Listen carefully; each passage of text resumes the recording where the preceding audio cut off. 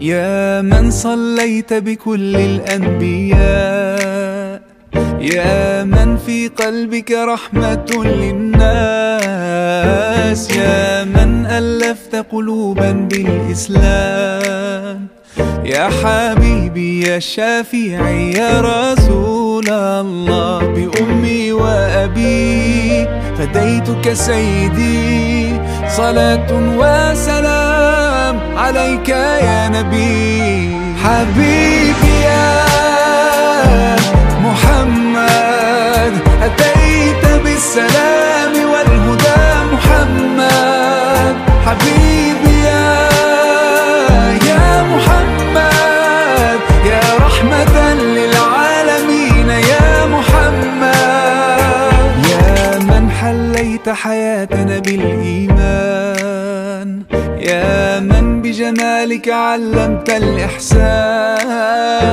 يا من نورت قلوبنا بالقرآن، يا حبيبي يا شافعي يا رسول الله، بأمي وأبي فديتك سيدي، صلاة وسلام عليك يا نبي. حبيبي يا محمد أتيت بالسلام والهدى محمد.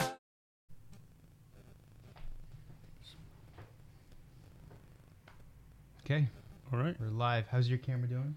It looks fine. Okay. Dr. Sami, assalamu alaikum. Alaikum assalam wa rahmatullah. It's a pleasure to see you here in Istanbul. How you been? Great to see you. Alhamdulillah, very well. Alhamdulillah. So for our listeners that don't know you, you have a very interesting story, mashallah.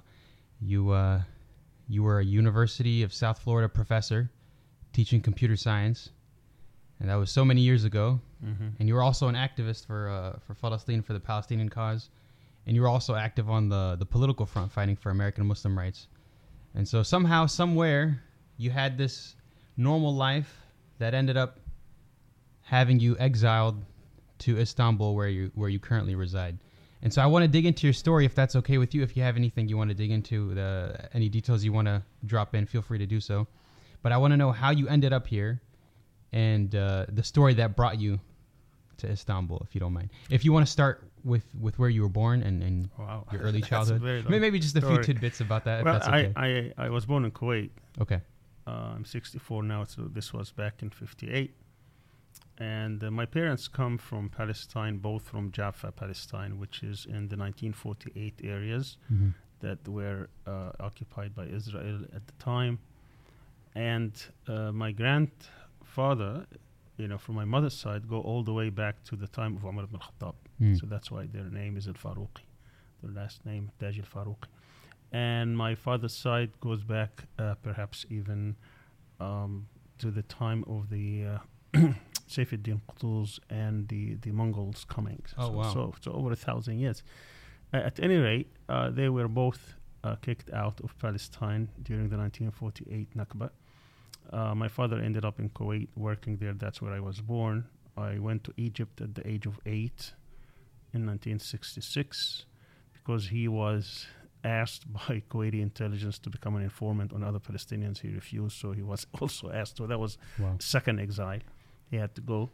And then I stayed in Egypt for 9 years. I finished my high school.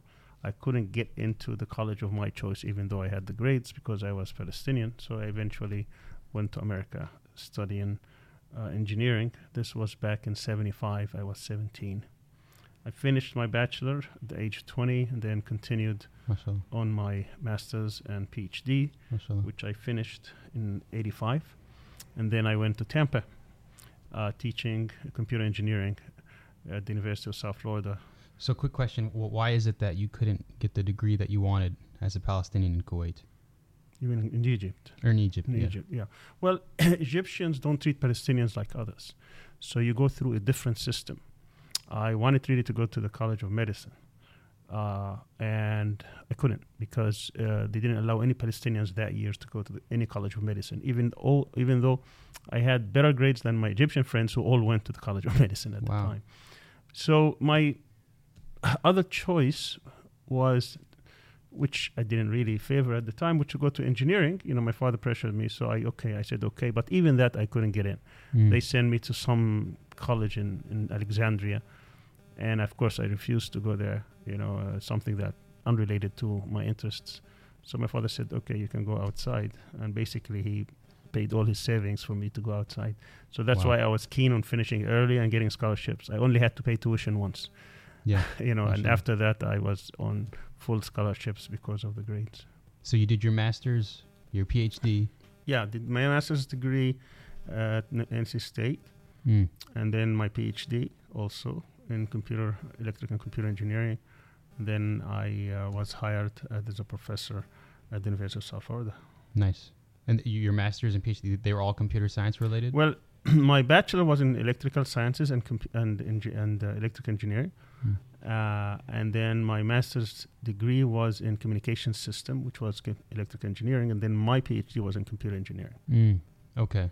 MashaAllah. And then so along the way, what brought you towards Palestinian activism? Well, I mean, since childhood, obviously, Palestine was living in me. It's not like I was coming to it. I mean, it was my life. I mean, you hear these stories from your parents, from your grandparents, from people that you know who are around you.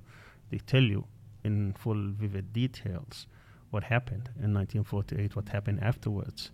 And of course, I grew up at a time when there was great tension within the region, with the Arab-Israeli conflict. I lived 67, even though I was just 9, but I remember every details of it, what happened on what day and the reaction to it. And then the whole time that happens afterwards until 1973, I was in Egypt. So I lived these years also, what happened in terms of the preparation, in terms of the 1973 war and what happened afterwards. And then I was always following what's happening in terms of the different initiatives taking place, how Israel was manipulating the situation, the Sadat trip to Jerusalem that I was in the US at the time. It really shook me to the core, what happened then, and then all the things that happened afterwards in terms of Camp David and the capitulation of the Arabs, and after that Oslo, and how the Palestinians gave up their rights basically for very little, and what happened since. So it's been part of my story, part of my life, part of who I am, and part of my outlook on the world. Yeah. Was there also a feeling of statelessness, the fact that you were living in Kuwait but you didn't really have Kuwaiti citizenship, the fact that you had to go to Egypt to study but you couldn't really study what you wanted, then you came to was there that feeling of statelessness that kept you fighting for Palestinian rights? I don't know if that's why I kept fighting, but I always felt stateless. Indeed, I never felt, unfortunately, a citizen of anything, of anybody. Even though country to country it's different. You're more alienated in Kuwait because there is real separation between the citizens of Kuwait and foreigners. In Egypt, it wasn't like that, particularly during the Nasser years. Everybody thought I was an Egyptian. But of course, when it comes to the official policy and your rights, that's a different story. But within society, there was really no difference.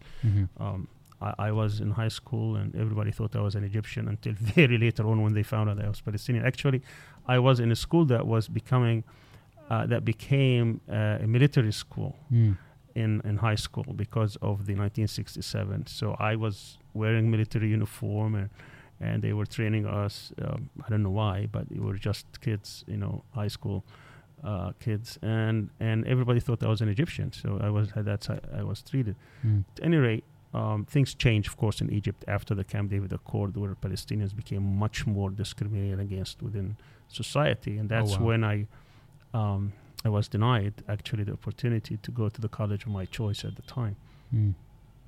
So then you end up trying to build a life in the United States. What was that like for you? Well, I mean, in the U.S., I didn't feel. Of course, you're always as a foreigner, but you feel more rights, you feel more at ease with the system, because the system, obviously, is much freer than other systems. I had the opportunities, and I'm very grateful for that. They didn't discriminate against me. When I had the grades, I was given full scholarship. I didn't have to pay tuition, except for the first year. when they recognized that I qualified for whatever scholarships or fellowships or assistantship, I always got it. When I interviewed, they didn't tell me that you were foreigner or a Palestinian. You were qualified on the merit. You were hired. And of course, I got my green card, and I was still hoping that one day I would get citizenship, which I never did because of my activism. I was denied that. So that's when you started seeing the difference in policies. If you are somebody that they feel that you're not politically active, you're just contributing to society from their point of view, you're welcome. But once you see that you hold opinions or you hold kind of associations they don't like, then you're certainly going to be a target. And that target, you're going to pay a heavy price for that. And that's what happened in my case. You know, ever since they didn't like my politics and my associations, I became a target for the state.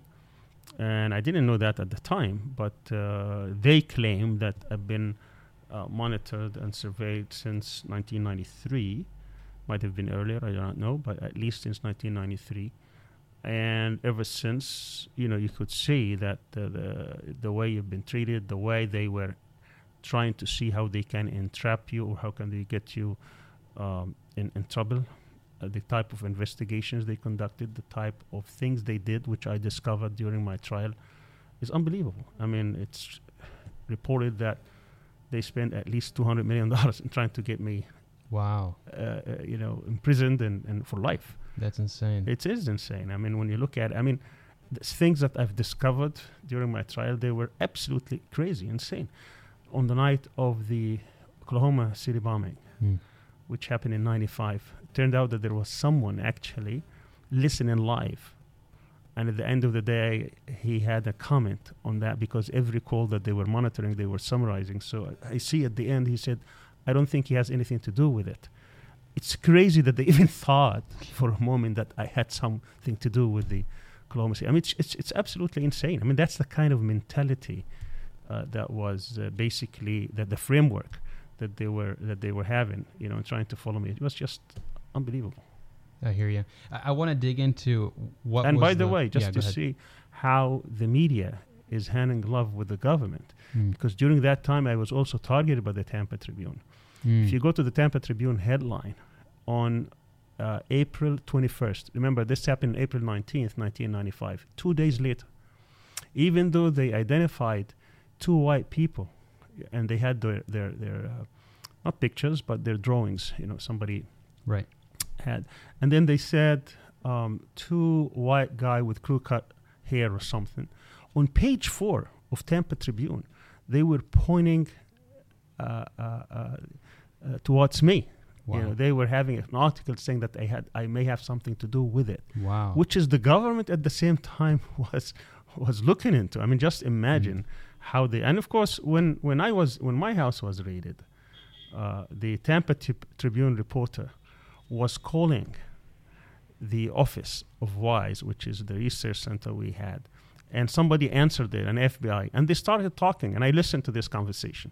It's like they're all old buddies. I mean, they were talking to each other on face-name basis, sharing information and things of that sort. I said, oh my God, that's free press? That's what they're calling free press? I mean, they're just feeding each other, you know, and helping each other with their own agenda to target somebody there who basically just speaking his mind. Yeah. I want to ask you what the very first instance of trouble was for you.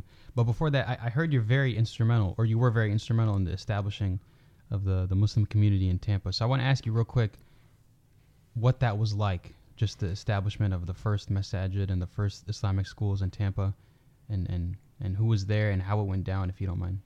Well, I mean, it's always been my nature that I don't believe in individual acts. I believe in institutions. So throughout my years in the U.S., I always was very keen on establishing institutions. When I was in Tampa, I was part of the effort that established the community, the center, the mosque. I was leading prayers, also in terms of the sermons on Fridays. Which masjid? this called Center of Greater Raleigh. Okay. Became, and it's a huge center now, and they have school also. So we started these efforts. Actually, I was there when we purchased the land. Now it became Mashallah. much bigger.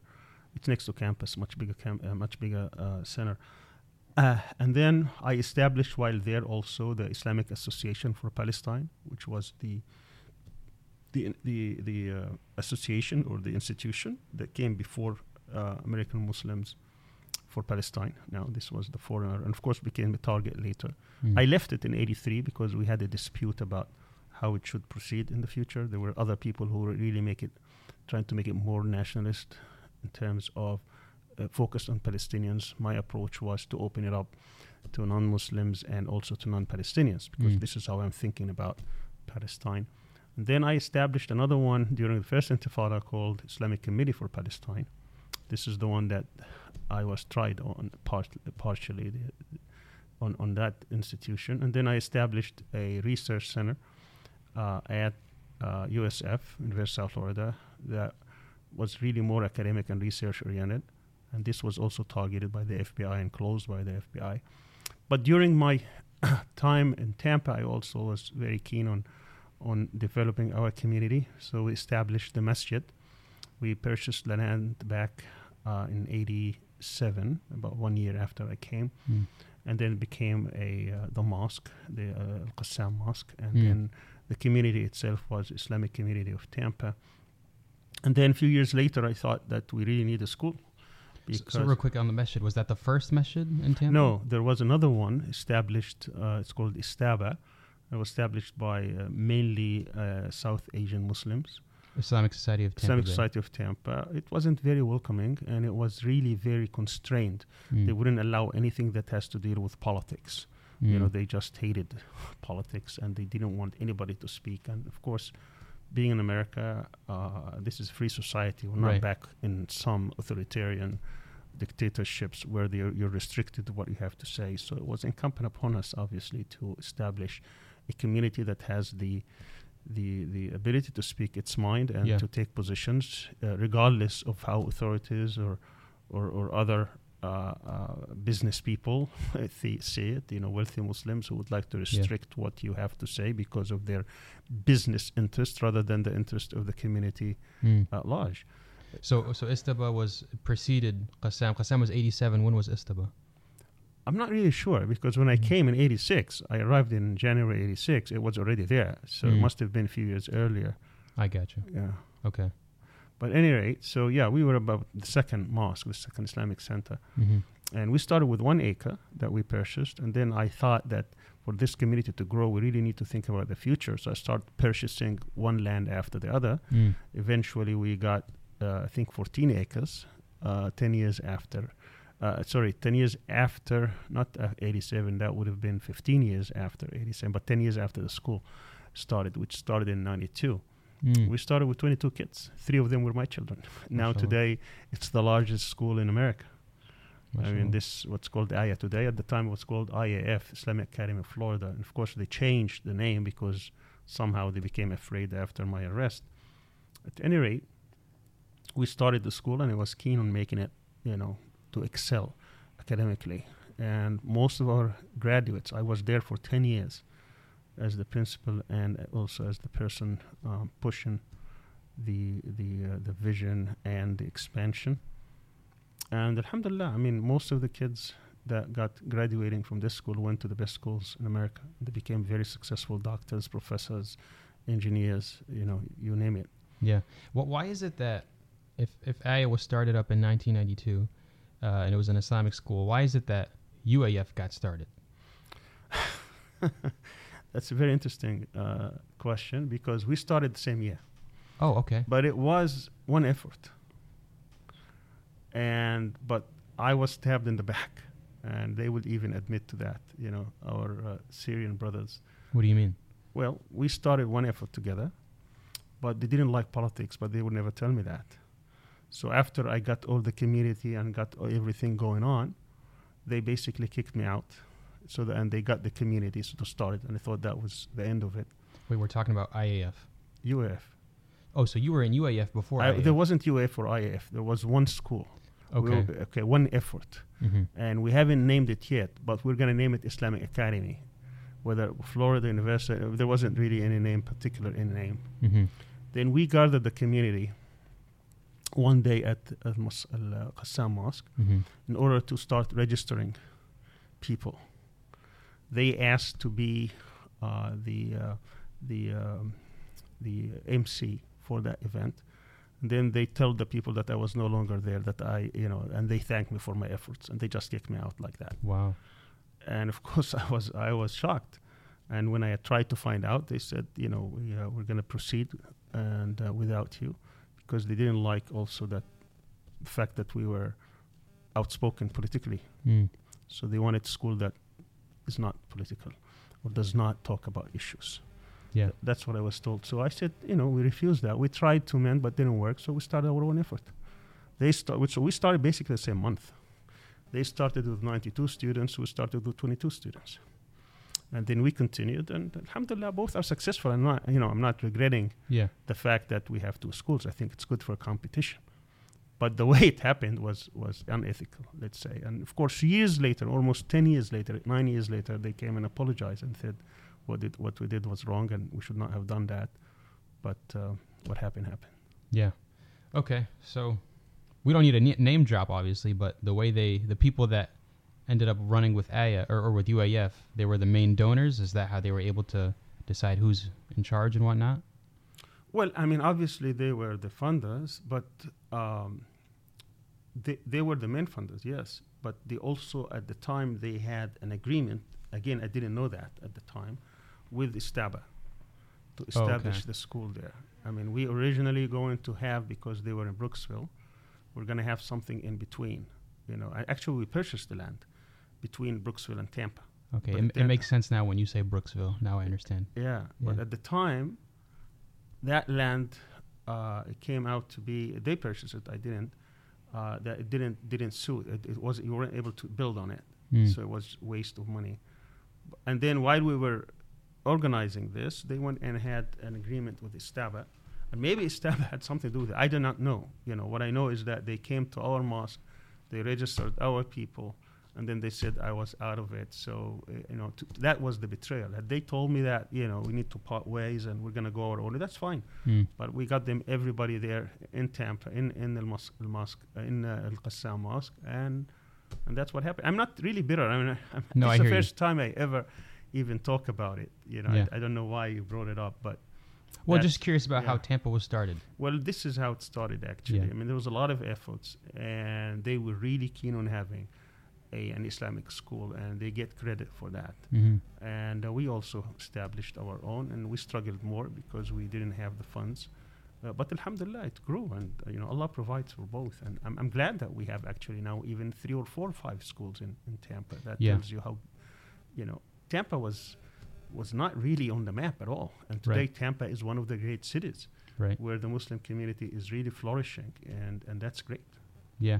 I spoke with Sister Majda recently, who's the principal of Bayan Academy, and she told me that there's such a large influx of Muslim families to the area that they have no capacity in the local Islamic schools, that they need to open another campus for Bayan, which they're working on. Well, I know that IAF or AYA now has become, or the facilities become one of the largest in the US, if not the largest. Yeah, they have go ahead. Something like 1,500 students they can take. That's unbelievable. And just think of, 25 years ago, it started with 22 kids, and now you have 1,500. It's unbelievable. Yeah, mashallah. Yeah, and inshallah, this is in your mizan, inshallah, for the hasanat that you started up. There's a brand new gym that they have too. I don't know if you got a chance to see it. Yeah, I heard, yeah.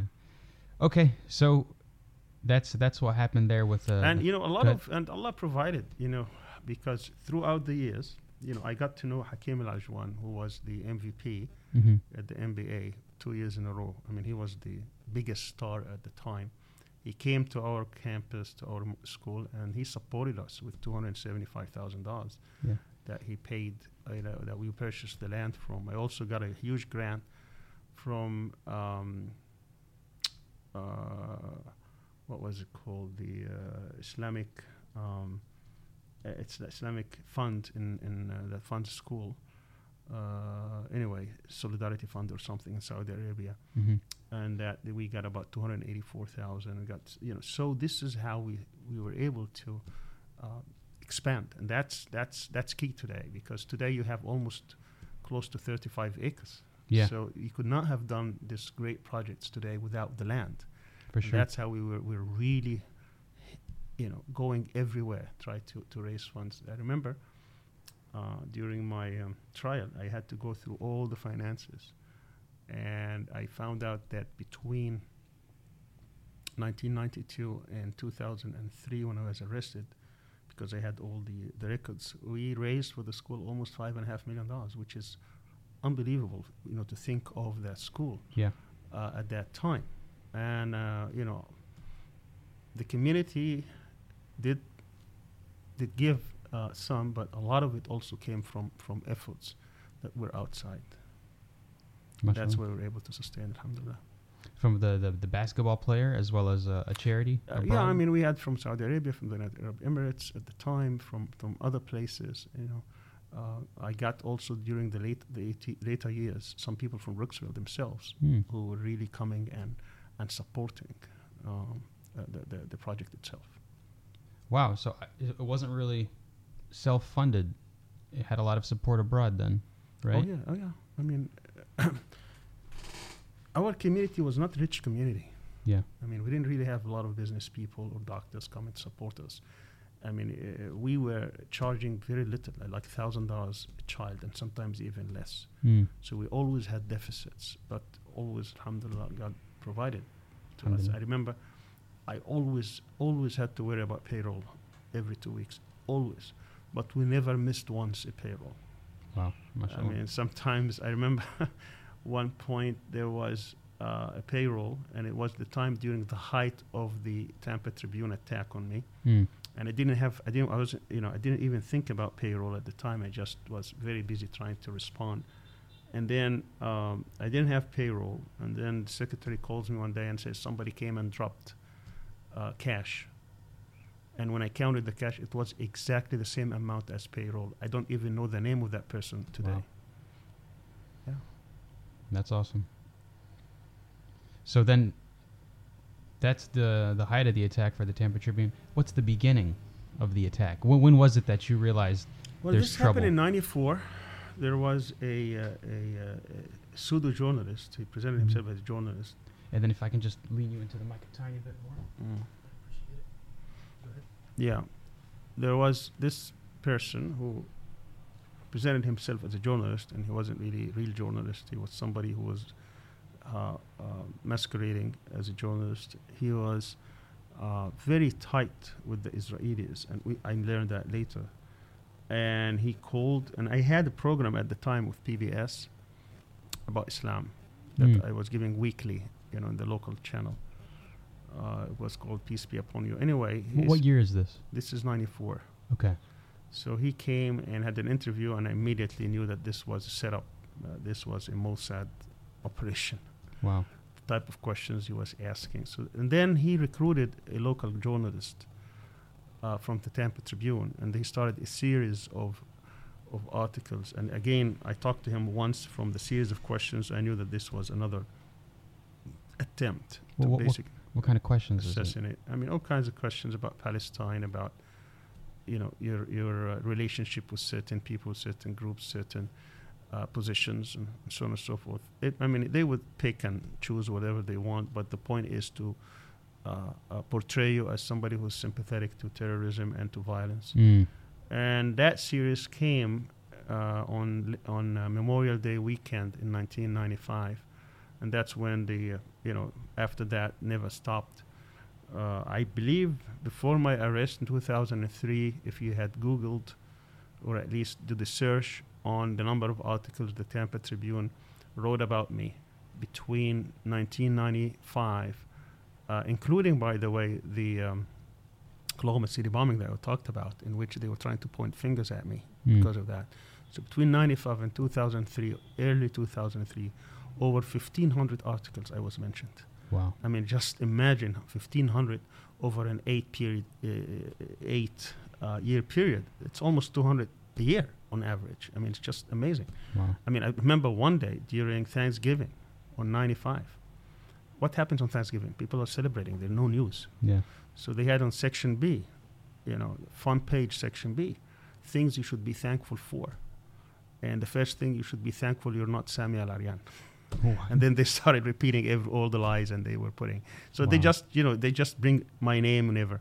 When my house was searched in 95, front page Tampa Tribune, they had the map to my house, how to get to my house, this license plate of my car in the back of the car, and telling them that they don't know where my whereabouts are, as if I have fled someplace. Wow. That's how they were portraying me. That's insane. So it was one article that led to so many other. No, that articles. wasn't an article. That was a documentary.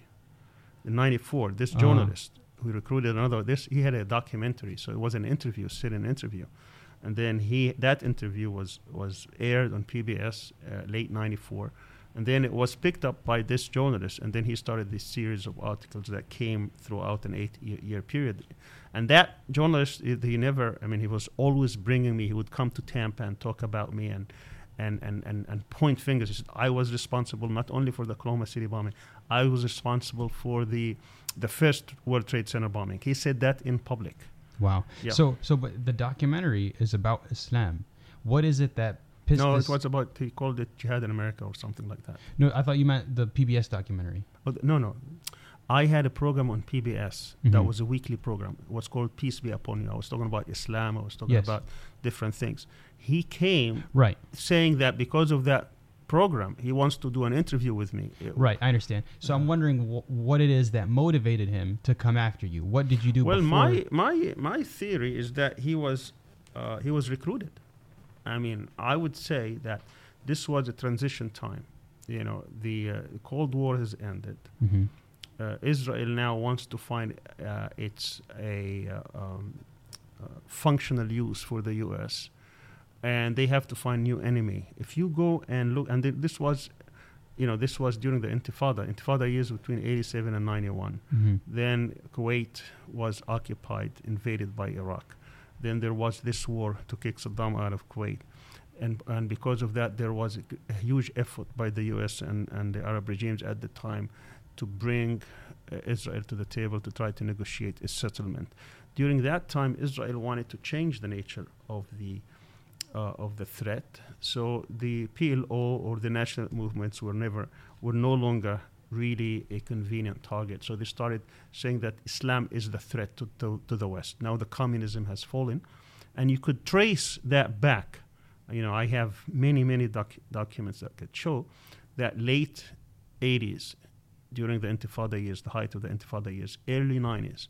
Now we see a lot of Israeli hands in trying to portray Islam as the next threat to Mhm. the West. They had target the West, target America. They had their own people in Congress having something called the committee, the task force on terrorism and unconventional warfare. Now these things are very common. They were not very common at the time. The guy who was heading this was an Israeli who worked with the Mossad at one point. And then you had people who were the Mossad coming to become advisors to Congress people and other influential people in government. So this guy was recruited to further this agenda, which is to make Islamic groups, Islamic movements as being the enemy of the West, and they need to be targeted. And this is our new enemy that we need to start fighting. But why did they single you out specifically? Well, because for one thing, obviously I was on the radar of somebody, possibly the Israelis. I was very active going around campuses. I was speaking a lot throughout the United States. I was invited to many campuses speaking about Islam and speaking about Palestine as well. I also had this committee in which we were organizing conferences, but most importantly, I think they were also afraid of our WISE connection. And WISE was a research center, and we were bringing scholars. Those scholars are throughout the United States, specializing in the Middle East and Islam. We'll bring Islamic scholars, and then we'll have a conversation for a whole day. We brought Hassan Turabi at one point, Khurshid Ahmed from Pakistan, Hassan Turabi from Sudan, of course. And then the third one was supposed to be Rashid al-Ghannouchi from Tunisia, and then they started targeting us. So they went to the State Department, and they're asking the State Department to cancel the visa of Rashid al-Ghannouchi. And they were successful in doing that. And then we became, this was in 94, early 94. So we became, and then because of the U.S. also, they had a campaign against the U.S. I was a speaker. You know, CENTCOM is in Tampa. CENTCOM is the military command that is basically in charge of the Middle East, 22 countries now. So I was invited to give a speech, or to be on the panelist, because they have this summer conference. It was the title of the panel was on Islam and the U.S. And along with me was Edward Said and John Esposito. And they didn't like that. This was in 93. Wow, you right, had Edward Said and John Esposito? Yes, and, wow. and we were in that panel, and I really thought at the time that I wouldn't have another chance to address. These are military people who are basically in charge of the Middle East. You have 300, military ranks sitting there. A lot of them generals and military attachés of different embassies throughout, and you only have one chance to address these people. So I thought that I really need to speak my mind. I'm not going to hold anything back and tell them what's wrong with the Middle East, with their policy. So I spoke very forcefully. I mean, even Edward Said came after me and saying, I'm not that radical, And then John Esposito also spoke. And I remember Gary Sick, who was was in the National Security Council during President Carter's presidency. He came to me, and he's, of course, a famous university professor, and he was an Iran specialist. He said, you're a very brave young man. I mean, these people never hear that kind of talk.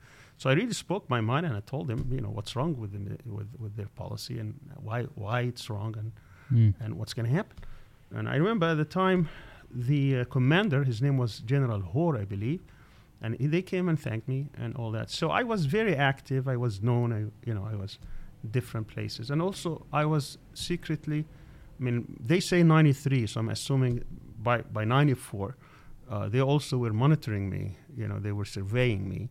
It turned out between 93, end of 93, and 2003, less than 10 years, they had 472,000 calls monitored on 18 separate lines that I had access to, which accumulated to about 21,000 hours. Wow. So somebody was there, monitoring, obviously, surveying, not happy with what I do. And during the latter years, after 97, I was very active on civil rights throughout the United States. I was leading the effort, almost 40 organizations, to do away with secret evidence, to ban the use of secret evidence. And we were very successful. We got, in terms of education, we went throughout the United States, talking about the issue everywhere. Can you explain the issue for a second? Well, secret evidence was a practice that was basically made legal after the 1996 legislation called IRA, which dealt with immigrants. And they started using it. The first time was April 96, even before. What it is that they will arrest somebody and they will present evidence behind closed doors to the judge. And then the judge would ask that defendant to defend himself while he has no idea what evidence was presented to him. And of course, in all cases, they would be denied bail. So they will stay in prison. And it was called classified information. We called it secret evidence. After about 2-year campaign, everybody was calling it secret evidence. And that's when I know that we won, because you framed it and people agreed. Even the judge at the end called it secret evidence. The media called it secret evidence. At the end, even prosecutors called it secret evidence. Wow. So between April 96 and April 98, we had 29 cases that we could count, 28 of which were Arabs and Muslims. And they would be arrested almost on a monthly basis. Somebody would be arrested, denied bail, and put in prison, and putting all this pressure. So we established this organization called National Coalition to Protect Political Freedom, NCPCF. And then we started organizing. At the beginning, we had a lot of Irish, because it was used against the Irish also before us. But after the Good Friday Agreement in 98, all their people were let go, which tells you this was all political. It's nothing to do with really violating a law or anything. But we stayed the course. It was national organization. Many non-Muslims were with us. but I was the president of the coalition. We started organizing in all spheres. We had panels in major conferences. We had educational events, bringing journalists, bringing security people, bringing politicians, bringing intellectuals, organizing throughout. Then we're having a legal campaign. We started having legal victories, trying to free people, those who were not deported at the time we were able to free. Of course, my brother-in-law, Mazen al-Najjar, was also one of these victims. And that's how I immediately knew that this is a big problem, because, they're starting to basically attack or target vulnerable people who have, they were working on their immigration status, but they get arrested and then they don't know how to defend themselves because they were incarcerated after secret evidence. And then we had political campaign. That's when I started the political campaign in 98. By 2000, I personally, me and my wife and family, we were going to Washington almost on a weekly basis, lobbying politicians. By the spring of 2000, we had 129 Congress people signing onto this legislation. We were able to identify certain Congress people who were really against, secret evidence, against unconstitutional practices. They were really supporting our efforts. David Bonnier was one in Michigan. He was also the minority whip, the number 2 Democrat in Congress at the time. We got a few Republicans as well. We were having these rallies in Tampa, outside Tampa. We joined groups locally.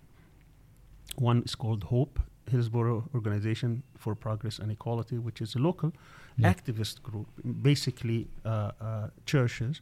We, as a mosque, we joined that. So it was the first time a mosque would join, greater effort. They were very respectful of us.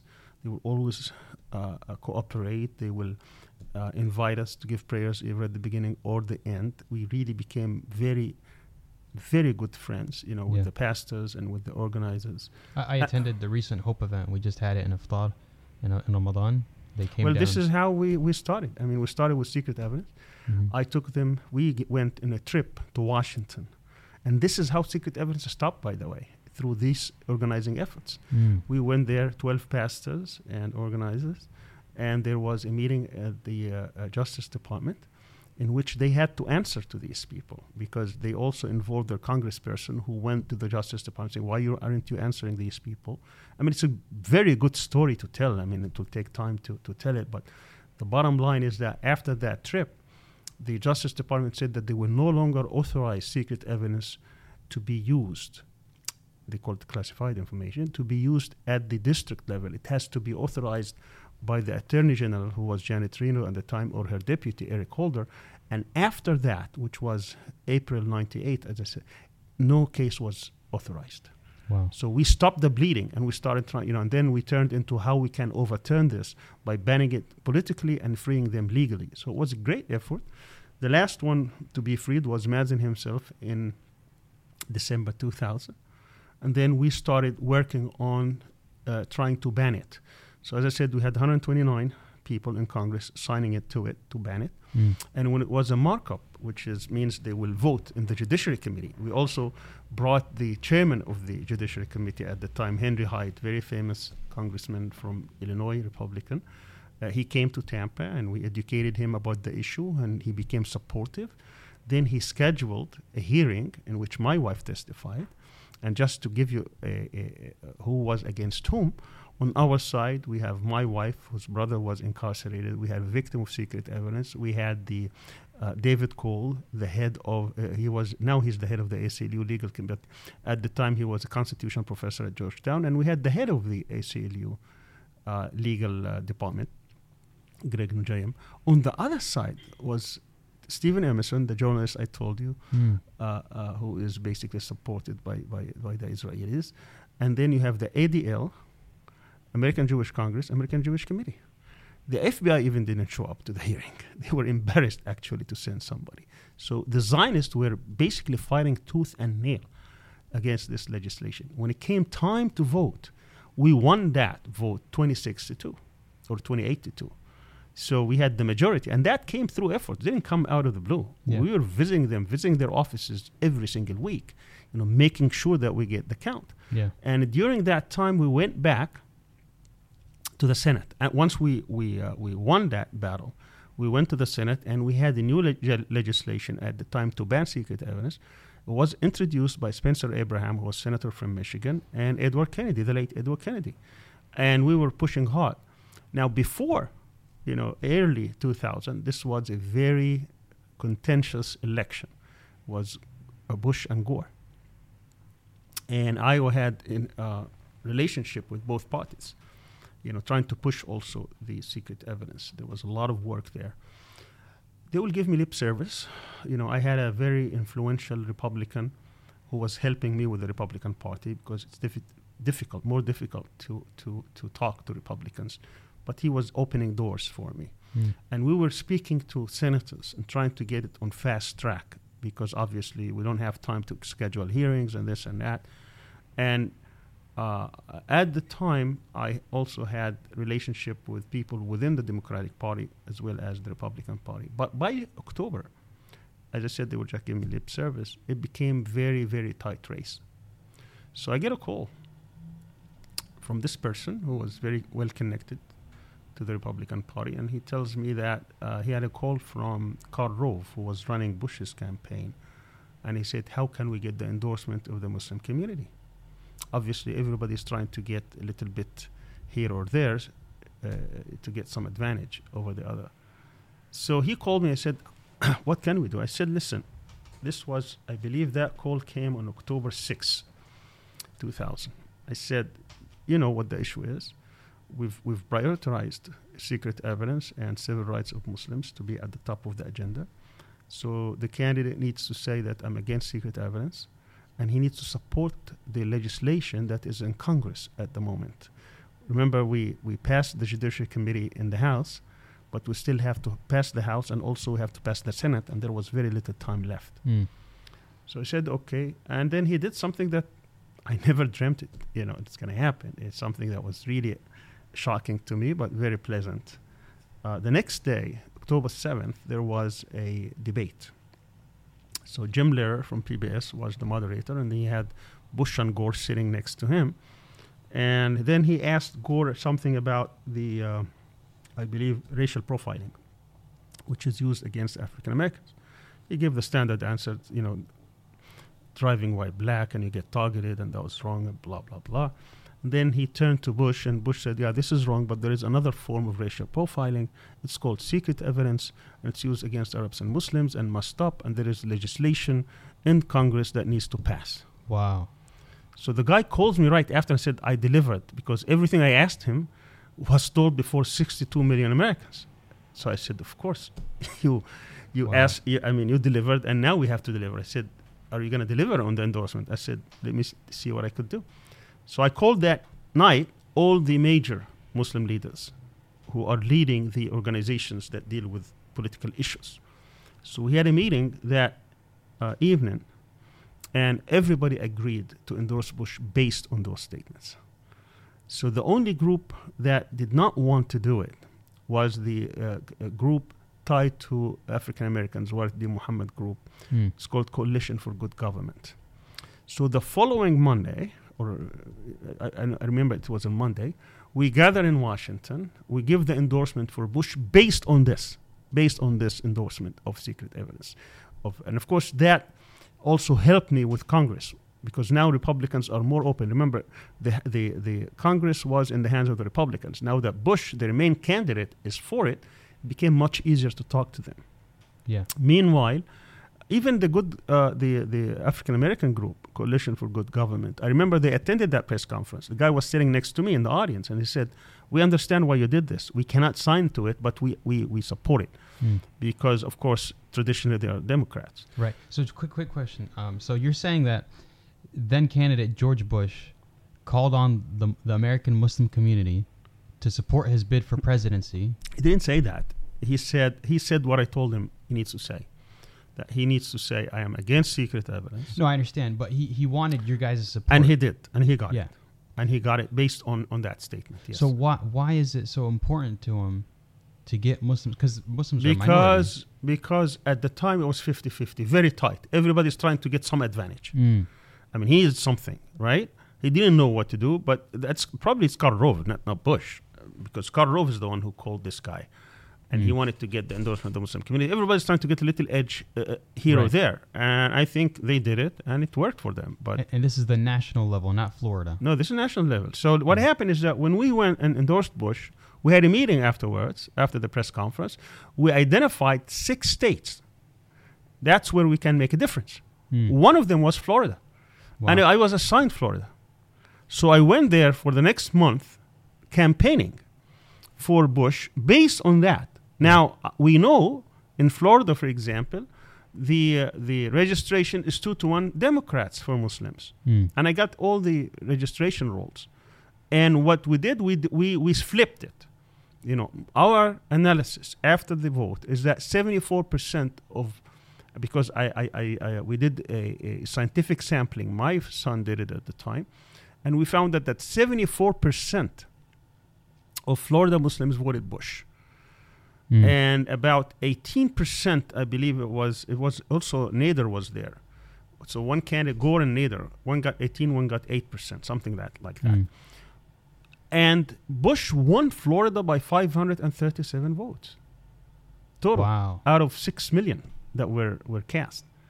537. Crazy. So after that, and of course it took months, weeks to determine that he won the race. But Florida, let me just say this is that after he won, the Republican Party recognized our efforts.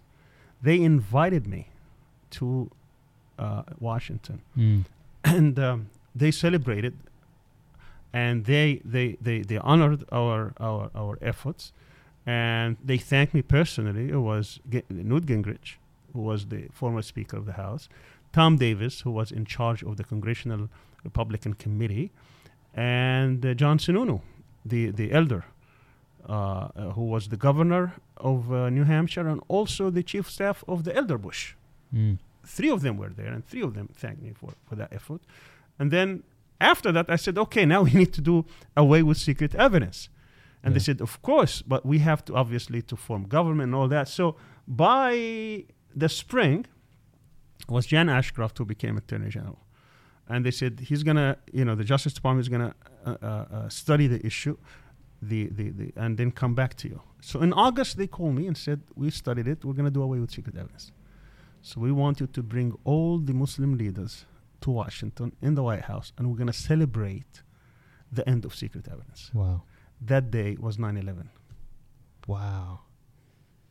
Look at that.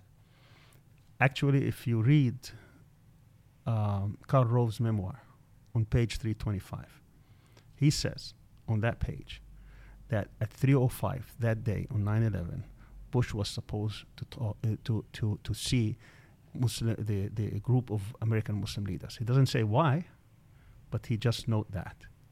Also, you'd see that even though there were no flights allowed for the next few days, when they went to the National Cathedral, all Muslim leaders were there. Everybody was asking, how did they get there? There is no flights, because they were already there, because they were supposed to attend that meeting to end the use of secret evidence. And of course, now we have completely new dynamics. Yeah, what a strange twist of fate. That it seems like American Muslims were kind of making it. They're in the White House. They're talking to, and that's why say, why are you targeted? Why is I was at the center of all this. Yeah, and I could see during my discovery that they were following every single thing I was doing, and they see this guy is becoming more dangerous, becoming closer and closer to the centers of power. I've been to the White House, these kind of meetings 4 or 5 times.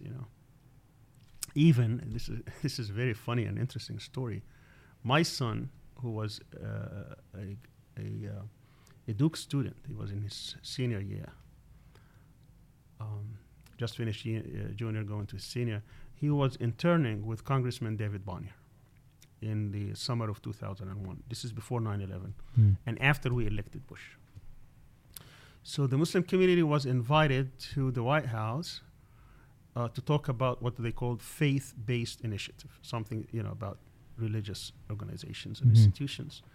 So during the meeting, what's this? I was told this story by this influential Republican, Elliot Abrams. He was in the National Security Council. So he passes by and he sees all these Muslims. So he asks the Secret Service, he says, who's in the meeting? Give me the manifest. So he reads the names and he sees the name Al-Aryan. He thought it was me. So he thought this person is not supposed to be here. Of course, he's a well-known Zionist. So the Secret Service goes to my son, who was just 20 years old, and says, please back up and leave. You're not supposed to be here. He was just taking notes for 1 year. So he decided, while he's packing, everybody is looking and said, why are you leaving? He said, I've been asked to leave. Everybody didn't take them 2 seconds to decide to stand up together and leave the meeting and hold an impromptu press conference at the steps of the White House and say that this is discrimination, this is unacceptable, and should stop. I was in Dallas at the time, and I'm looking at, I was in a restaurant, and the headline news, the first item of, everybody there with my son. They said, what's going on here? Yeah. And it turned out, and you know what happened after that? Everybody respected that position. So we get an apology. My wife gets a personal apology from Bush, written apology. The White House spokesperson, Ari Fletcher at the time, gives an apology to the Muslim community at large. The Secret Service goes to my son, offers him, apologizes, and offered him a private tour of the West Wing. Wow. That says when you know how to respect yourself, people respect you. Now I'm going to give you another story that happened during Obama. Fast forward 10 years. In 2010, there was another meeting at the White House of Muslim leaders. One of them was one of the icon of Muslims in America for 50 years, the late Dr. Jamal Barzanji. And I asked him, and he confirmed the story. While he was going, through the security check, he was 70-something at the time. He was asked, I think he was 70 years old, and my son was 20, so there's 50 years different. He was asked to leave. He left. No one did anything. Everybody kept going. When you're not, Wow. See these two stories. 20-year-old, everybody stands up for him, and you get letters of apology, you get respect, and you get people who would say that this is wrong. And when a 70-year-old is turned back, no one stands up for him. Everybody goes in. That tells you that tells you everything you need to know about where Muslims were at one point and where they are, at the time. This is a friendlier White House during Obama, and that's happened during his time. That's insane. So where is it that you're at in terms of your career as a professor when this is all happening? Everything's going okay at USF? Well, I was tenured in '92. Everything was struggle.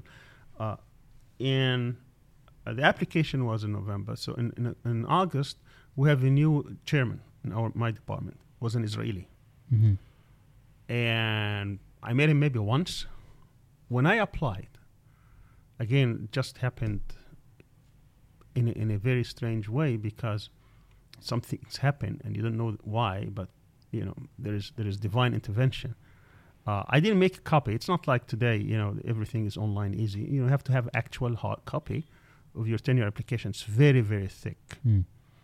So I applied, and the next day, I didn't make a copy for myself. I asked the secretary, so she makes me a copy the next day. They already met and voted to deny me tenure.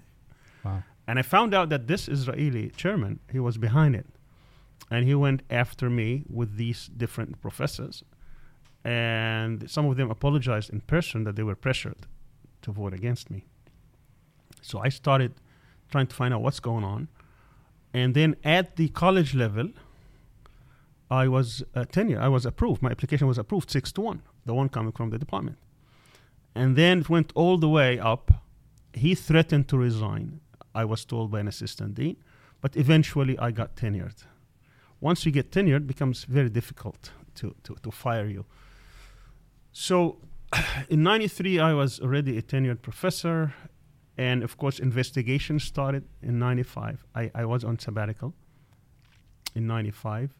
And then after that, I was suspended 2 more years pending investigation. Investigation. Even though they had their own investigation in '96, which not only cleared us, it was giving us all kinds of accolades of our efforts. Yeah. In terms of the research center we established and how valuable it was for USF and the community at large. Even with that, Yeah. I was 1 year on sabbatical, 2 years under investigation. I came back in 98. And between 98 and 2001, everything was going great until obviously that interview with O'Reilly, in which now we have a different USF president. Mm-hmm. And she was a Zionist. She had her own foundation in Israel, comes from a wealthy family, and she was pressured. And this is all public information now. I'm not making anything up. They are saying that we were behind, him, and that's what precipitated my trial. Yeah, and you're referring to Judy Ganshaft. Yeah. And what prompted the investigation that they launched? All along they were trying to get rid of me. I mean, even before I was tenured, every year, the secretary of the department would tell me that Professor so-and-so, who was a very known Zionist on campus, who was after me publicly, who would write letters to the student paper against me. He would call the department and say, is he up for tenure? Is he up for tenure? So that year, she said, yeah, he's up for tenure. And they started the campaign. Now, after I got tenured, they were very, I don't know, mad. They were very upset, whatever it was. So they kept telling I didn't know this, of course, until they admitted it later. They would go after the university president. It was Betty Castor at the time. She said, I cannot do anything about it. It's over. We did the investigation. There's nothing wrong. Yeah. So when they have change of president, they started talking to Judy Ganshaft. You need to get rid of this president. This is before 9/11. She said, I don't have any power to do that. It's tenured, and that's the end of the story. After 9/11 and after my interview, they renewed their campaign. And then she started saying, okay, what can we do? So she started talking to her legal people. And then the legal side said, well, he did not say, don't represent USF. Something that is very silly, that we can suspend him now and then we can fire him later. So I was suspended in September. I was told this is because of my safety and how much they were concerned about me. And then 3 months later, he already had cooked up something. So she has the board coming and she sends me a notice that you're about to be fired. What's the basis? And they said the basis is that you have been talking to the press without identifying that you're only speaking on on behalf of yourself or something that was very silly, of course. But that didn't go well with many organizations, including AAUP, which is American Association of University Professors, the premier institution in America that defends professors, and also the faculty union and the faculty senate. All these came against her. So they all voted, and they said, you cannot do that. This is against academic freedom. This is against tenure, and we're not going to stand up for that. And then AAUP launched its own investigation. They sent one in the spring. They investigated, and they came to Judy Ganshaft, to the university president at the time, and tell her, listen, if it's not back by August, we're going to censure you. She cannot take censure. Censure is very bad for university. It's a black spot. She cannot get, faculty who are, recognized faculty around the world. She cannot get honor societies, things like that. She cannot afford to do that. So she said, she went actually in person to the U.S. attorney in February, asking for help. She went to the Senate. Who's the U.S. attorney? At the time, Paul Perez. But the U.S. attorney in the Middle District, he said, can you help me here? So they said, and then they announced after her visit that the impaneling of grand jury, which is usually done in secret, here it was done in public. They said, well, now we're going to have a grand jury to look into this guy, trying to help her out. She goes to the Intelligence Committee chairman at the time. He was Bob Graham, who was a U.S. senator from Florida. And he said, I haven't seen anything that will make me worried. And that was in public about this guy. Wait, so quick question. The USF president went to the National Intelligence Committee? The chairman. But how did she... Because he's from Florida. So she has political connections. Of course. I mean, she's a university president. That's big. But also the Bob Graham, who was the senator from Florida, he was the chairman of the Intelligence Committee in the Senate. See. Okay. So she goes to him because he's her senator also. I said, can you help us here? And he said, I looked into the record because he has access. I didn't see anything that is worrying. Yeah. And then she goes to the Paul Perez, the U.S. attorney, and he says, okay, we're going to look into that. We're going to have a grand jury. So she's now, but she gets, that was in February. So in April, she gets the warning from AAUP saying, if this guy, the investigation is done, our committee, we don't think he's done anything wrong. If he's not back in August for the fall semester, you're going to get censured. Yeah. So she hopes something's going to happen through the summer. Nothing happens. So she sends my attorney in August, through her attorney, is that we're going to give him a settlement if he resigns. So my attorney calls me and he said, they're offering you almost $1 million if you would resign. I said, let me see it in writing and I'll decide. So the next day, they didn't send anything. He called me on Saturday, this Sunday. So on Monday, they go and file a lawsuit to get me fired. So we're trying to find what happened. So my attorney gets a call from somebody who's from Tallahassee. Basically, he tells him, listen, she went to the chairman of the board, who was a Republican appointee of Jeb Bush. And he said, I've been calling this guy a terrorist. Now you're telling me you give him $1 million over my dead body. That's not going to happen. So he goes to, let me handle this. He said, I cannot get censured. He said, don't worry, I'll take care of it.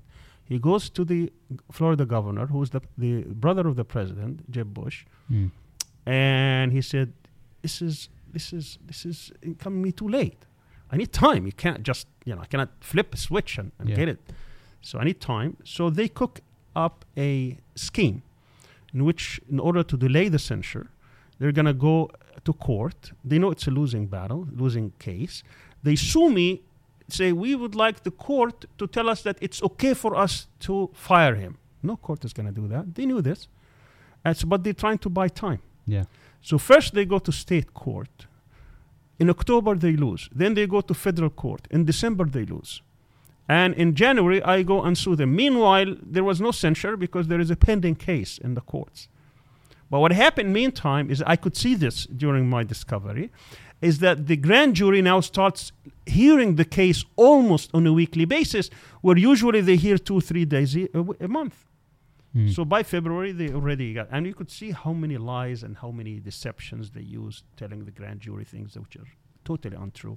And that was very much reflected in the indictment. They had to clean it up in the superseding indictment later. But at any rate, they went there and they got their indictment, and then it was easy for them to fire me. That's how it happened. So whenever Jeb Bush went to, or his camp, or someone you from could his... see, for example, on that week, the week in which they sued me, Jeb Bush made a trip to the White House. It was not scheduled. Yeah. He had to go there, and they said he's going there to discuss education. And you can go, and it's documented. Yeah. What education? So when he was doing this, there was no one from the campaign that had coordinated with you the efforts for banning secret evidence. No one came to your support? During the elections of 2000,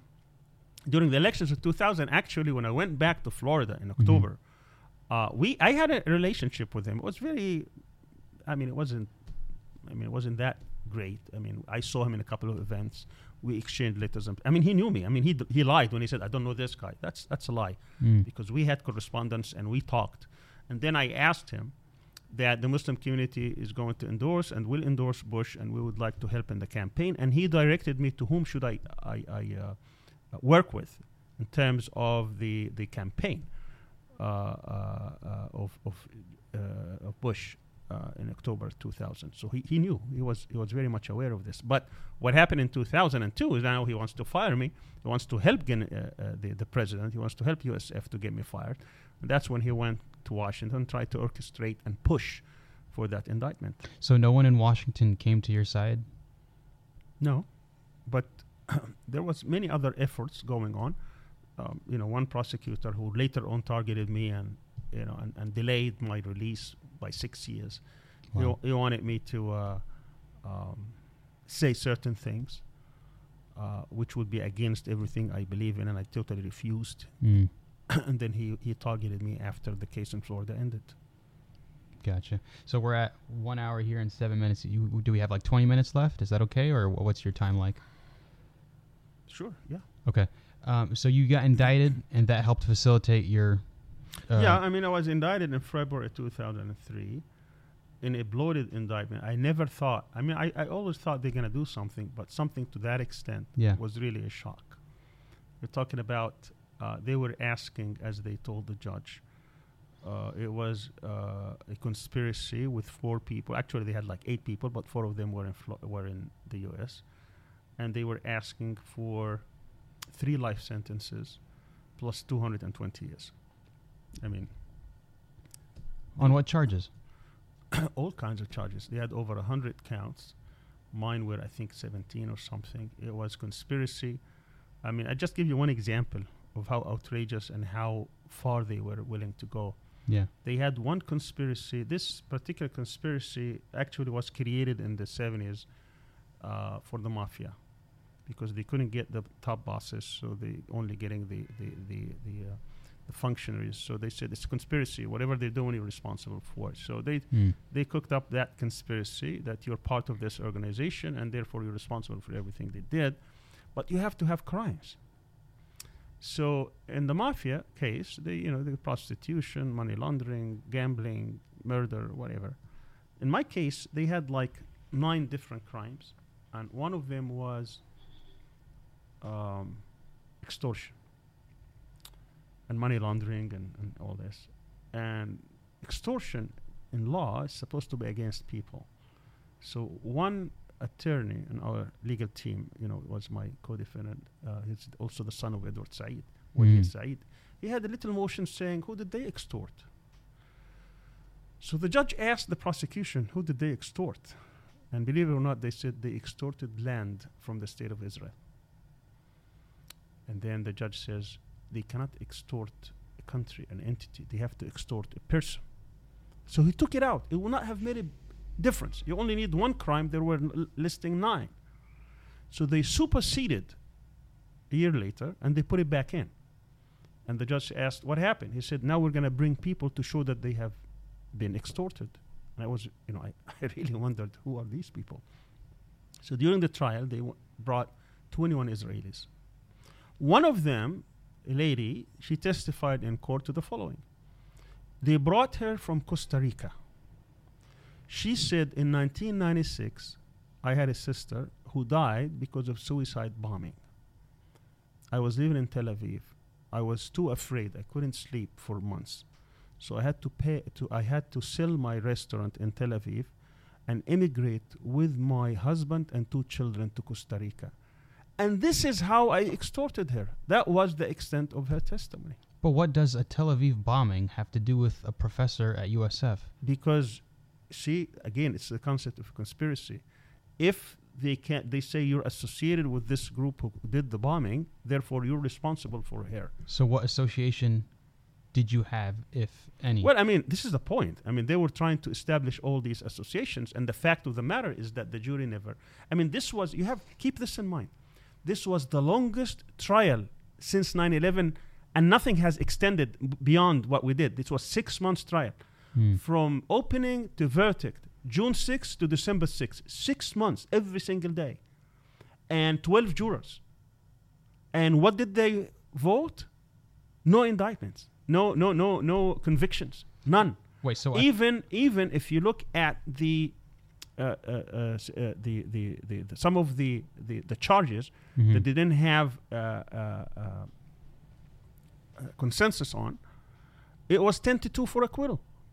I hear you. I thought you said you did have an indictment, though, which is what facilitated your firing from USF. Indictment is not conviction. Okay. An indictment is basically you're being charged. So they charged us. That's an indictment. But conviction is something different. So conviction was going to go to trial. Right. The jury did not convict us on a single charge. Over 100 charges. Got it. Did not convict on a single one. And unfortunately, the judge did something which I thought was unethical. Because what happened is that we had 18 jurors or 16 jurors, right? So there were 12 deliberating, and some were still in the building because they were alternates. What happened is that after 13 days of deliberation, 2 jurors, after they voted on 78 charges of not guilty, they refused to deliberate. They don't want to deliberate anymore. And no one knows why, but I know why, because I looked into their questionnaire. They were the only 2 jurors who were reading the Tampa Tribune regularly, who were subscribers. They were already poisoned. They didn't want to acquit because they see where this is going. So they stopped deliberating. When this issue went to the judge told them, gave them what is called the Allen charge, meaning that you really have to deliberate. You don't have to be pressured to vote in any particular way, but you cannot just stop deliberating. And then he did the unethical thing of seeing the partial verdicts. He saw 78 not guilty. So what did he do the next day? He ends the deliberation, even though he could have dismissed the 2 jurors, brought 2 jurors who were in the building, and instead of holding another 6 months trial.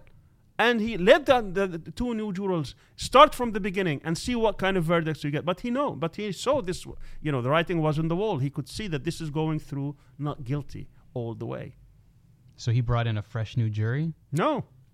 He dismissed it, and we are preparing for another trial. Now, because you don't have, if the verdict has to be unanimous. And because you don't have a unanimous verdict, some of the charges they didn't have, because I said they refused to deliberate. So what happened? You still have few charges. You know what's funny is that when they superseded, they knew there were some charges that they were old, that they could not continue. And the judge kept telling them, when are you going to supersede? When are you going to supersede? So what they did, they brought some charge. So they dismissed these charges, but they replaced them with charges about things that happened in Chicago, not in Tampa, that I was totally unaware of. They did not bring a single evidence that I was somehow related to this, right? The things that happened in Chicago. What's funny is that the person who was actually doing the things in Chicago, the bank accounts, the Senate, he got acquitted of all these charges. And his name was on the account. He was the one who sent the packages for food to feed hungry people in Gaza, okay? They tied my name to these transactions. He was acquitted of ethics, and I wasn't, because the 2 ladies refused to deliberate. I mean, it was on things that have nothing to do with me whatsoever. Yeah. I never even knew that they existed. All right, so that were left. Now they could come back and try again, because the judge, once he dismissed the jury, and with verdicts that were not, there was no unanimous decision on them, then that means that they would have to come back and conduct a new trial. And so he was giving them another chance. But the government knew at the time that this is now the case has become even much more difficult, because they built their theory on a conspiracy. Yeah. So Sami is here, Samih is here, Ghassan is here, Hatim is here. 2 people in the middle have been acquitted. It's very difficult to prove it. It became much more difficult. So they wanted to get rid of it. At the same time, there is you can go and research all the trials. When the government sees that you have 6-6, they don't retry. In our case, it was 10-2 against them. And yet they wanted to try, and they were begging, basically, my lawyers, to find a solution, to plead to something and go. So that's what happened. I practically wrote my plea agreement. They gave us, said, plead to anything. I was telling my lawyer, I didn't do anything wrong. He said, doesn't matter. I need to get you out of here. They'll never let you go. And I'm out of this case, because that original case in which it cost me $1.3 million, he's out of it. Now you have to raise another $1 million to get a new team. And the judge now wants to have it, within 2 months. I don't even have a legal team. Yeah. And they said they don't want to try. They just wanted to plead to something and leave. So I practically sat down and wrote what the things that, I don't have problem with. But of course, you have problem with the but you have to plead to something, so to get out. And that's what happened. I consulted with 13 separate lawyers and said, what do you think of this? This is fine. You're going to get out. So you don't want to stay, because you're not going to get out. The government, once they put their sights on you, this is going to take you, because you're not citizen. Yeah. So I'm back to the issue of stateless, you see? Right. That's the story of my life. Right. That if not, you don't have rights. Had I been, I was denied bail, even though the other 2 defendants who were with me, and they were facing the same charges, they got bail. I didn't get bail because they were citizens. So you suffer because you're Palestinian, because you're a refugee, because you are stateless. And that's a story of Palestinians. I hear you. So there's a retrial that happens. No, it doesn't happen. So we plead. And I'm supposed to leave with, we had a difference whether I should leave in the middle of June, as we calculated it, They calculated the end of June. All right. So the difference between us were 2 weeks. So you plead, the judge accepts the pleading and everything, and then he changes his mind in the sentence. So he comes, and it's very interesting is that the Attorney General of the United States, 1 day before sentencing, which is supposed to be time served, that's what we agreed with the government on, and the judge didn't say anything. He wasn't bound by it, but he didn't say that I may do it differently. Actually, our original agreement with him was in secret because we were not sure if the government is going to keep its word. So we did everything in camera, meaning in secret. And the judge said, fine. He said, can we do the sentencing next week in secret? He said, fine, and then he changed his mind. 1 day before sentencing, the Attorney General of the United States comes to Tampa and for a few hours. No, why did he come for a few hours? Who did he meet with? Did he meet with the judge? And then the next day, the judge, basically, you have a different judge, he comes with the different ideas, and he sentenced me for another 11 months. Wow. During these 11 months, you have another prosecutor in Virginia who asked me to come and testify in a different case, which I knew this was a trap. This was the classical trap that he's done before. He'd done this before with other people. So I refused to testify. So I stayed there another 6 years, between house arrest, and then after he gave up, goes with a contempt. Of course, first it was civil contempt, and then he goes for criminal contempt. And then I go before a new judge. Now the new judge sees that there's something wrong here. And she says, we tell her that I already had an agreement. When they came to that agreement, they said, you need to cooperate. I said, there's no cooperation. You want me to cooperate? Go to trial. They said, no problem. We'll remove everything about cooperation. So they take it out, which usually very unusual, because typically they would have that you have to cooperate fully for a government. I said, I don't cooperate. I don't talk to them. So they take it out. Then she said, I need to talk to the prosecutors in Florida to see what exactly they understood from this plea agreement. Can you actually call him to testify in another case? They refused to bring the Florida prosecutors. 3 times she asked. 3 times they denied, but they admit that the Florida prosecutors were against this. So they knew about it. They knew that this is going to happen, but they were against it. So she says, okay, you're not 2 different Justice Departments. We're not 2 different countries. You can file for dismissal, she tells my lawyer. She gives me bail. So now, but on house arrest. But she doesn't rule. For 6 years, she doesn't rule. She knows that this is a BS case, but she can't dismiss it because she's afraid or for whatever reason. So and this is rocket docket. This is Virginia, where they don't wait. They just go, with cases one after the other. So she sits there. She basically sits on the case. So 2009, when she says you can file for dismissal, we file in April. 2010, government says, when are you going to rule? Soon. 2011, soon. 2012, 13, 14. Then the government gives up. She said, okay, obviously she's not going to rule in the case. So they ask for dismissal. Then the case is dismissed. Now I'm back to stateless, no place to go. Wow. Because now I left, I lost, I was supposed to go to Egypt. Now we have a different government in Egypt.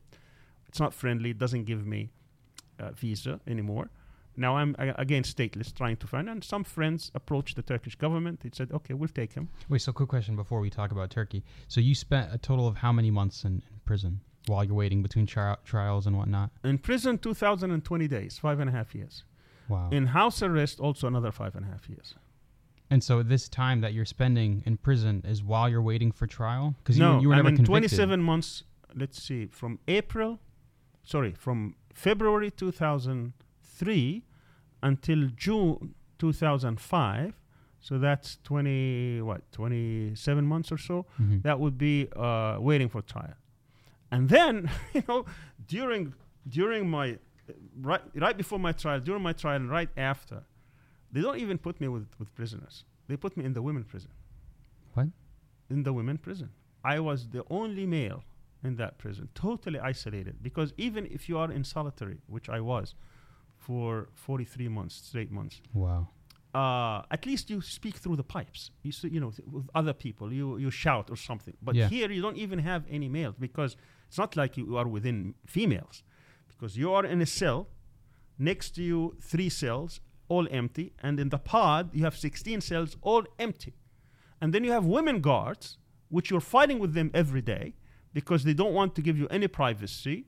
the bathroom, everything is in the open. So you're fighting them every single day. And that's another psychological pressure they're trying to put on you. They don't put you with another, even in isolation, another in the male prisoners, because my other co-defendant was in the male prison. I was in the female prison. Wow. So you're waiting. I'm wondering why you were in prison during this time if you were never convicted. Because I'm not citizen. So because it's very easy to convince a judge, because the way the system is manipulated is that he is a flight risk. Even though I lived in the U.S. 40 years. When I was presented, I was already there for 28 years. I had 5 children born there. I have a wife. I have a house. I have everything. I had a job, at least on paper. But didn't matter. So they hold you in prison under the guise of he might leave the country. I mean, they make all kinds of reasons. Yeah. It's up to the judge. And the judge usually do not let. But you see, the Virginia judge was different. The Virginia judge said, no, he can go home. But the Florida judge didn't. And I think part of it also is the media. The media was relentless. I mean, when we talk about literally thousands of articles. I mean, I remember there was a survey done, scientific survey about my name at the time of the trial, because we were trying to change venue, 2005. And that survey says that I was recognized by 97% of the Middle District of Florida. 97%. Only 3% never heard of me. I mean, we had struggle after struggle. I mean, we were trying to get jury. It was very difficult. He started with a pool of 500 people. 500 people to start. I mean, usually you start with 30, 40. Here is 500 people in order to get people. And even that, I mean, we were struggling to get impartial people. We had very difficult time. I remember some people said I should get the death penalty in their answers. Other people were saying basically that I was guilty and this and that. And some of them actually got into the jury because it was, and we were against that. And there are stories and stories that I can recite about that too. Wow. So the Virginia judge was a little lenient, and she let you go. No, she was fair. She wasn't lenient. Yeah. And she let you go under house arrest. Yes. And how long was that? And the prosecutor objected to that, and he started with these Muslims, they do not respect their female, because I was in the custody of my daughter, and that he could flee. And my lawyer immediately trying to get up and said, sit down, and she addressed him, and she basically gave him a very hard time for saying these kind of things. So you cannot say these things in my court. Yeah, that's ridiculous. It is, but that's the type of people we had to face. The house arrest was from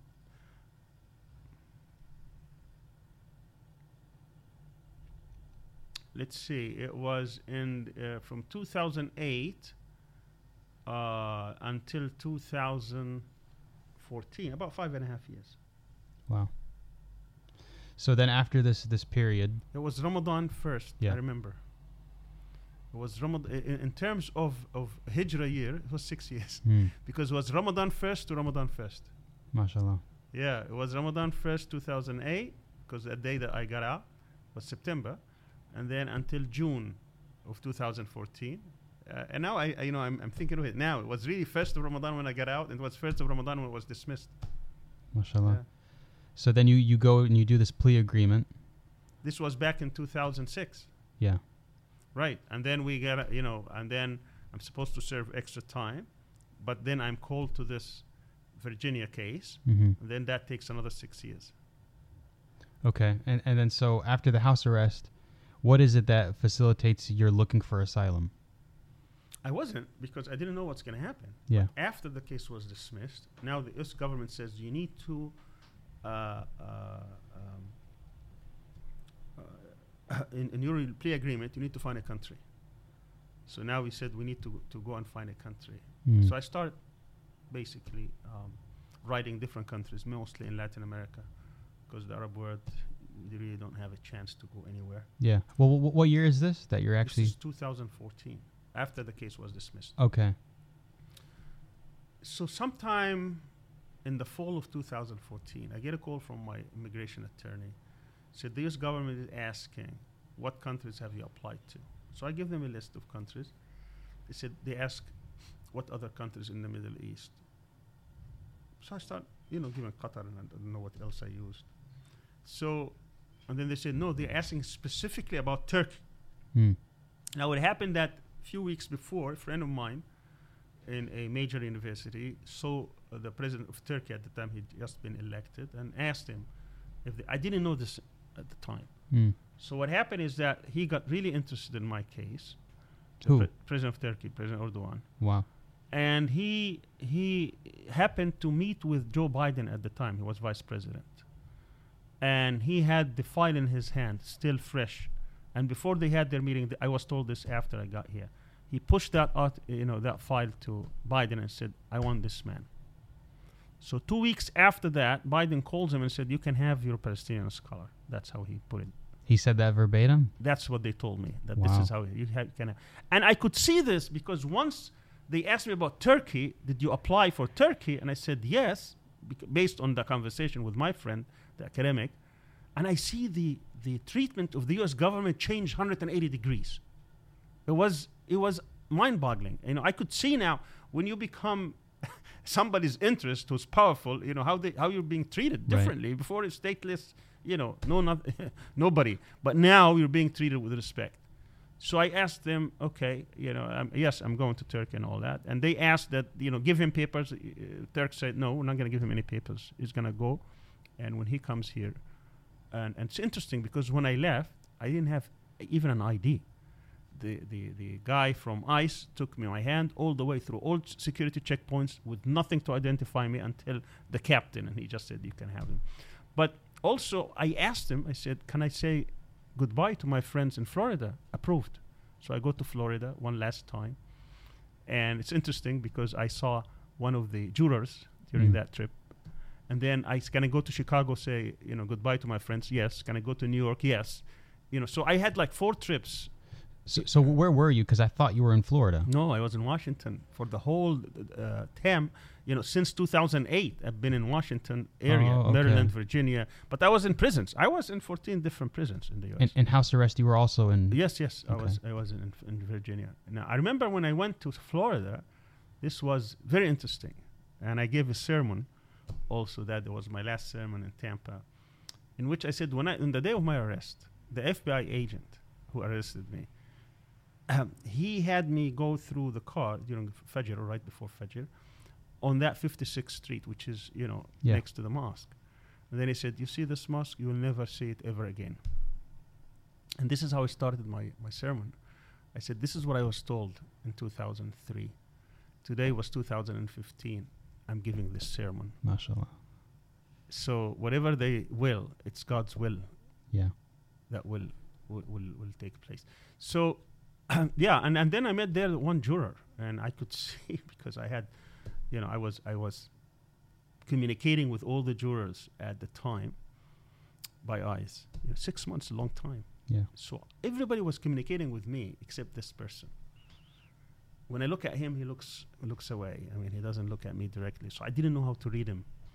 But he came to me 2 days in my dream, 2 days before the jurors took the case.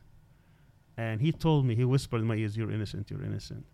So I was keen. And then it turns out, after the verdict, that he was on the media a couple of times, and he said that there was no evidence, nothing. There is an interview about that. So I told him what happened, because I was trying to communicate to you, and he wouldn't communicate to me. And then, or with me, and then I said, you were telling me you're innocent. How did you feel about the case?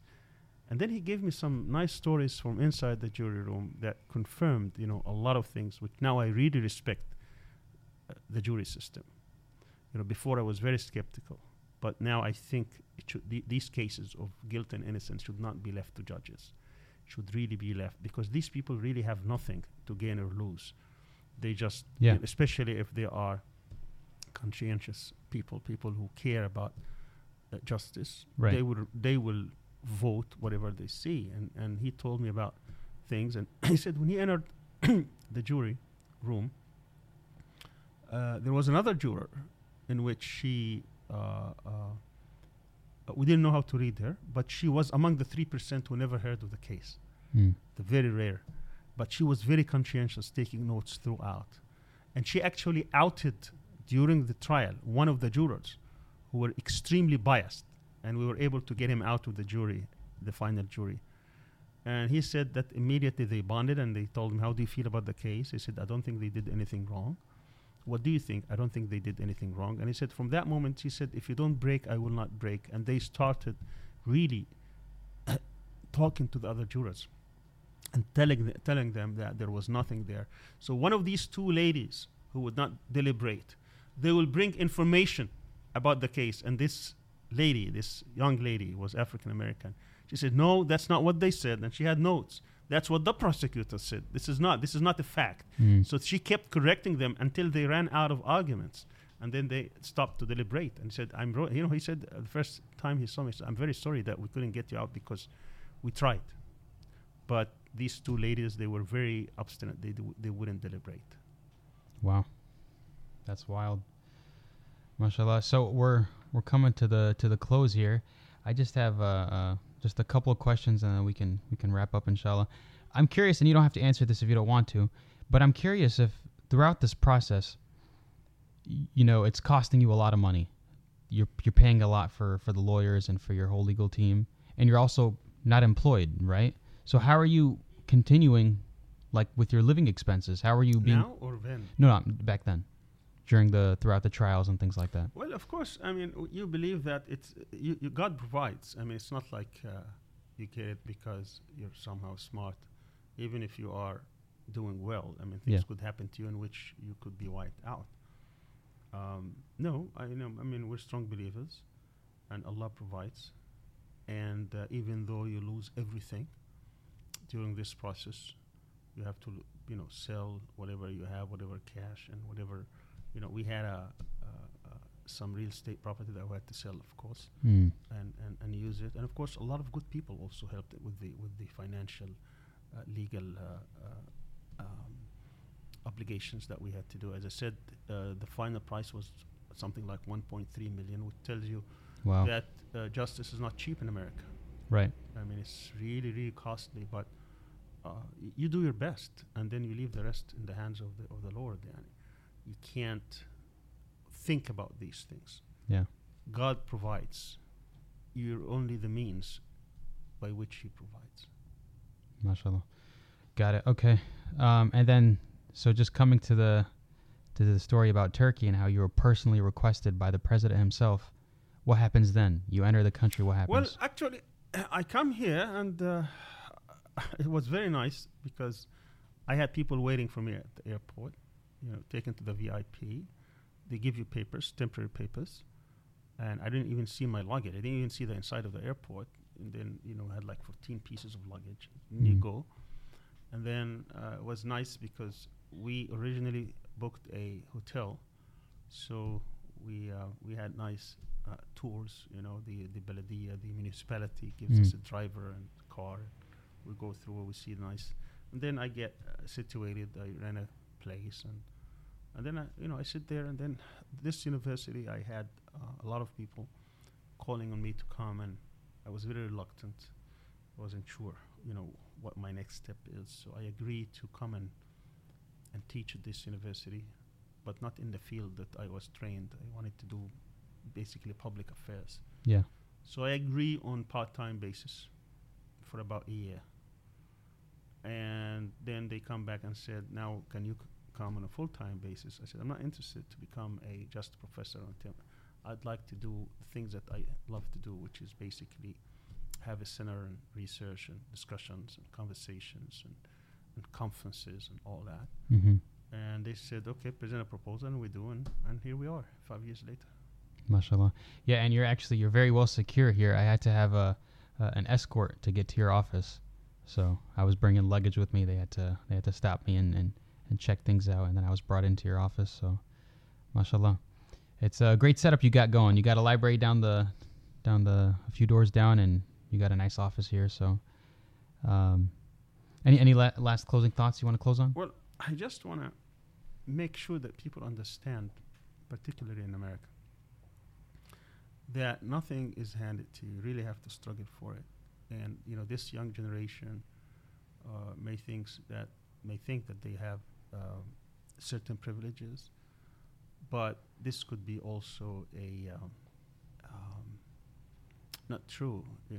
When we talk about living in America as being the strongest, the wealthiest country in the world, you should be thankful and grateful for what you have. But Yeah. you should also know that there are other people who struggled for the Muslims to take space, and we're not there yet. And therefore, they have to be very conscientious of the rights and of the obligations that are set on them. You are at a disadvantage, particularly after what happened after 9/11, in which case you really have to take, first of all, you cannot ignore the realities. And the realities are that Muslims have been targeted by the government. I'm not talking about my case. My case Right. is over. But there are hundreds of others in prison today in the US, simply because they're Muslims. And to ignore this fact or to act like these people are criminals or they are guilty of anything is just really the height of irresponsibility or of at least negligence, because a lot of these people are paying price for their faith and associations and for being Muslims living in America. That puts tremendous amount of obligations on Muslims to fight for their rights. The struggle that we went through in the late 90s, early 2000, and we came close to achieving our aims, except we got into 9/11. It's much worse today. You know, you have people who have been trapped. You have people who were targeted because they were feeding children, hungry children throughout the world, particularly in Palestine. You have people who were targeted because of what they think and what they wrote and what they said. And you have people who were targeted simply because they were easy prey for FBI sting operations.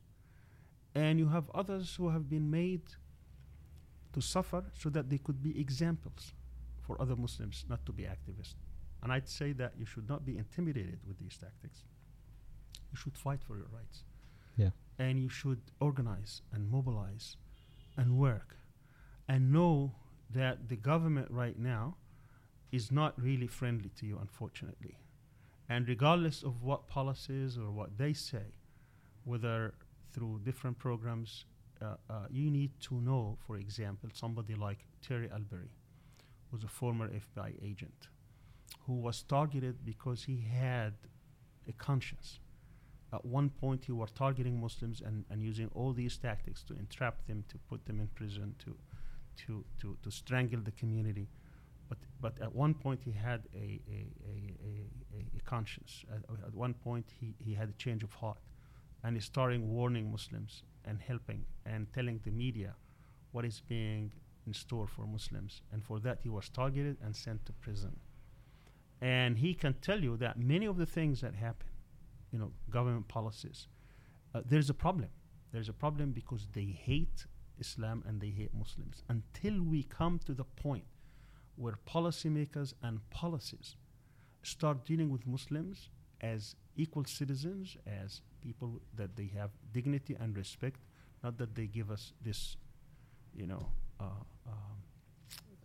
these kind of things that indicate that somehow they are friends, but in the back they try to entrap us, or they try to put our leaders or communities or organizations in trouble. So what does that mean? It means that we need to start organizing. People start speaking up. People start to work at a level where you become empowered in your own communities and nationally. When you receive respect, when your rights are not trampled upon, that's when you can say, now I could really feel that I'm full citizen. But when you are afraid, looking behind your back, you don't know what's happening, you have people who are targeting you, then obviously you'll never be safe. Regardless if you're personally safe, I'm talking about the community at large. Yeah. There was a study in 2007. This study called Building Moderate Muslim Networks. It was a RAND publication available online, and it was written by a historian, an anthropologist, sociologist, and political scientist, in which they gave a roadmap to to the government of how to deal with Muslims. These kind of policies, these kind of arrangements are very dangerous, because now the government is going to pick who is moderate, who's not. It's going to tell you which organization is acceptable, which is not. The good Muslim, bad Muslim thing. Yeah. They should not do that. Muslims should be free to choose their own leaders and chart their own faith. And anything short of that, that means you don't have agency, you're not sovereign, you're not independent, you are not fully recognized to have equal rights. And that's what this is about. You should not be targeted because of what you believe in. Now, the problem with this study is that when you define what is immoderate, they put 15 definitions, 90% of the Muslims will not qualify. So they are looking at you as basically radical, extremist, conservative, or whatever other terms they want to associate with it, because they want to define what your faith is. They want to define who you are. They want to define your values. And if you do not conform to what they define, then you are not moderate, and therefore you become a target. When that changes, that's when you become fully a citizen and fully someone who is respected and who can live with dignity. Right. But that's not indicative of the entire U.S. government, right? That's just a think tank. They published that report. No, RAND publication, RAND is very much tied to the security establishment. You can review it. They were funded by the U.S. government to come up with a plan. And then you could see their plan. It's not just definition. They said the government needs to apply the model that was used by the U.S. government between 1958 and 1966, called Congress for Cultural Freedom. Now, the publication itself does not explain what that is. You really have to go and read another book. So you read the book and you said, okay, so what's the big deal? The big deal is the Congress for Cultural Freedom, which was established and fully funded and executed. The plan was done and executed by the CIA between 58 and 66. Meant that they need to establish institutions, individuals, journals, magazines, syndicates, films, cultural exhibits, you name it. Thousands and thousands of things that happened between these 8 years that was fully funded. Of course, this was outside. So this cannot happen in the inside based on the CIA. It has to be based on something else, like FBI or something. All right, in which they can control what organizations, what individuals, what programs they are willing to push, and the others they cannot be pushed, or they cannot be accepted. So they are going to try to organize your community and tell you who is a good Muslim, and this person can go to the White House, and this person can go and represent the Muslims, and these are bad people, so they will be banned from coming to these events. That should be left to the Muslim community to decide who represents us, who speaks on our behalf, what issues are important to us, what policies we should pursue. Not that the government comes and tell you this is okay and this is not okay. That's the struggle. That's your struggle. And if you are going to leave it to the government and leave it to the others who are associated and compromised to define who you are and what you believe and what your associations are and what kind of policies or what kind of thought you should have, then you've lost the battle. What's the point of living in America if you cannot even think freely, if you cannot even associate freely, if you cannot say things freely? What's the point of living in the U.S.? Right. On that powerful note, we'll go ahead and close. Dr. Sami, thank you so much for your time. We'll definitely take this information and share it with others, and I'm sure a lot of people will find it beneficial, inshallah. Thank you for this opportunity to speak, and my greetings to all our friends and brothers and sisters back home. Yes, sir. Jazakallah khair. Assalamu alaikum.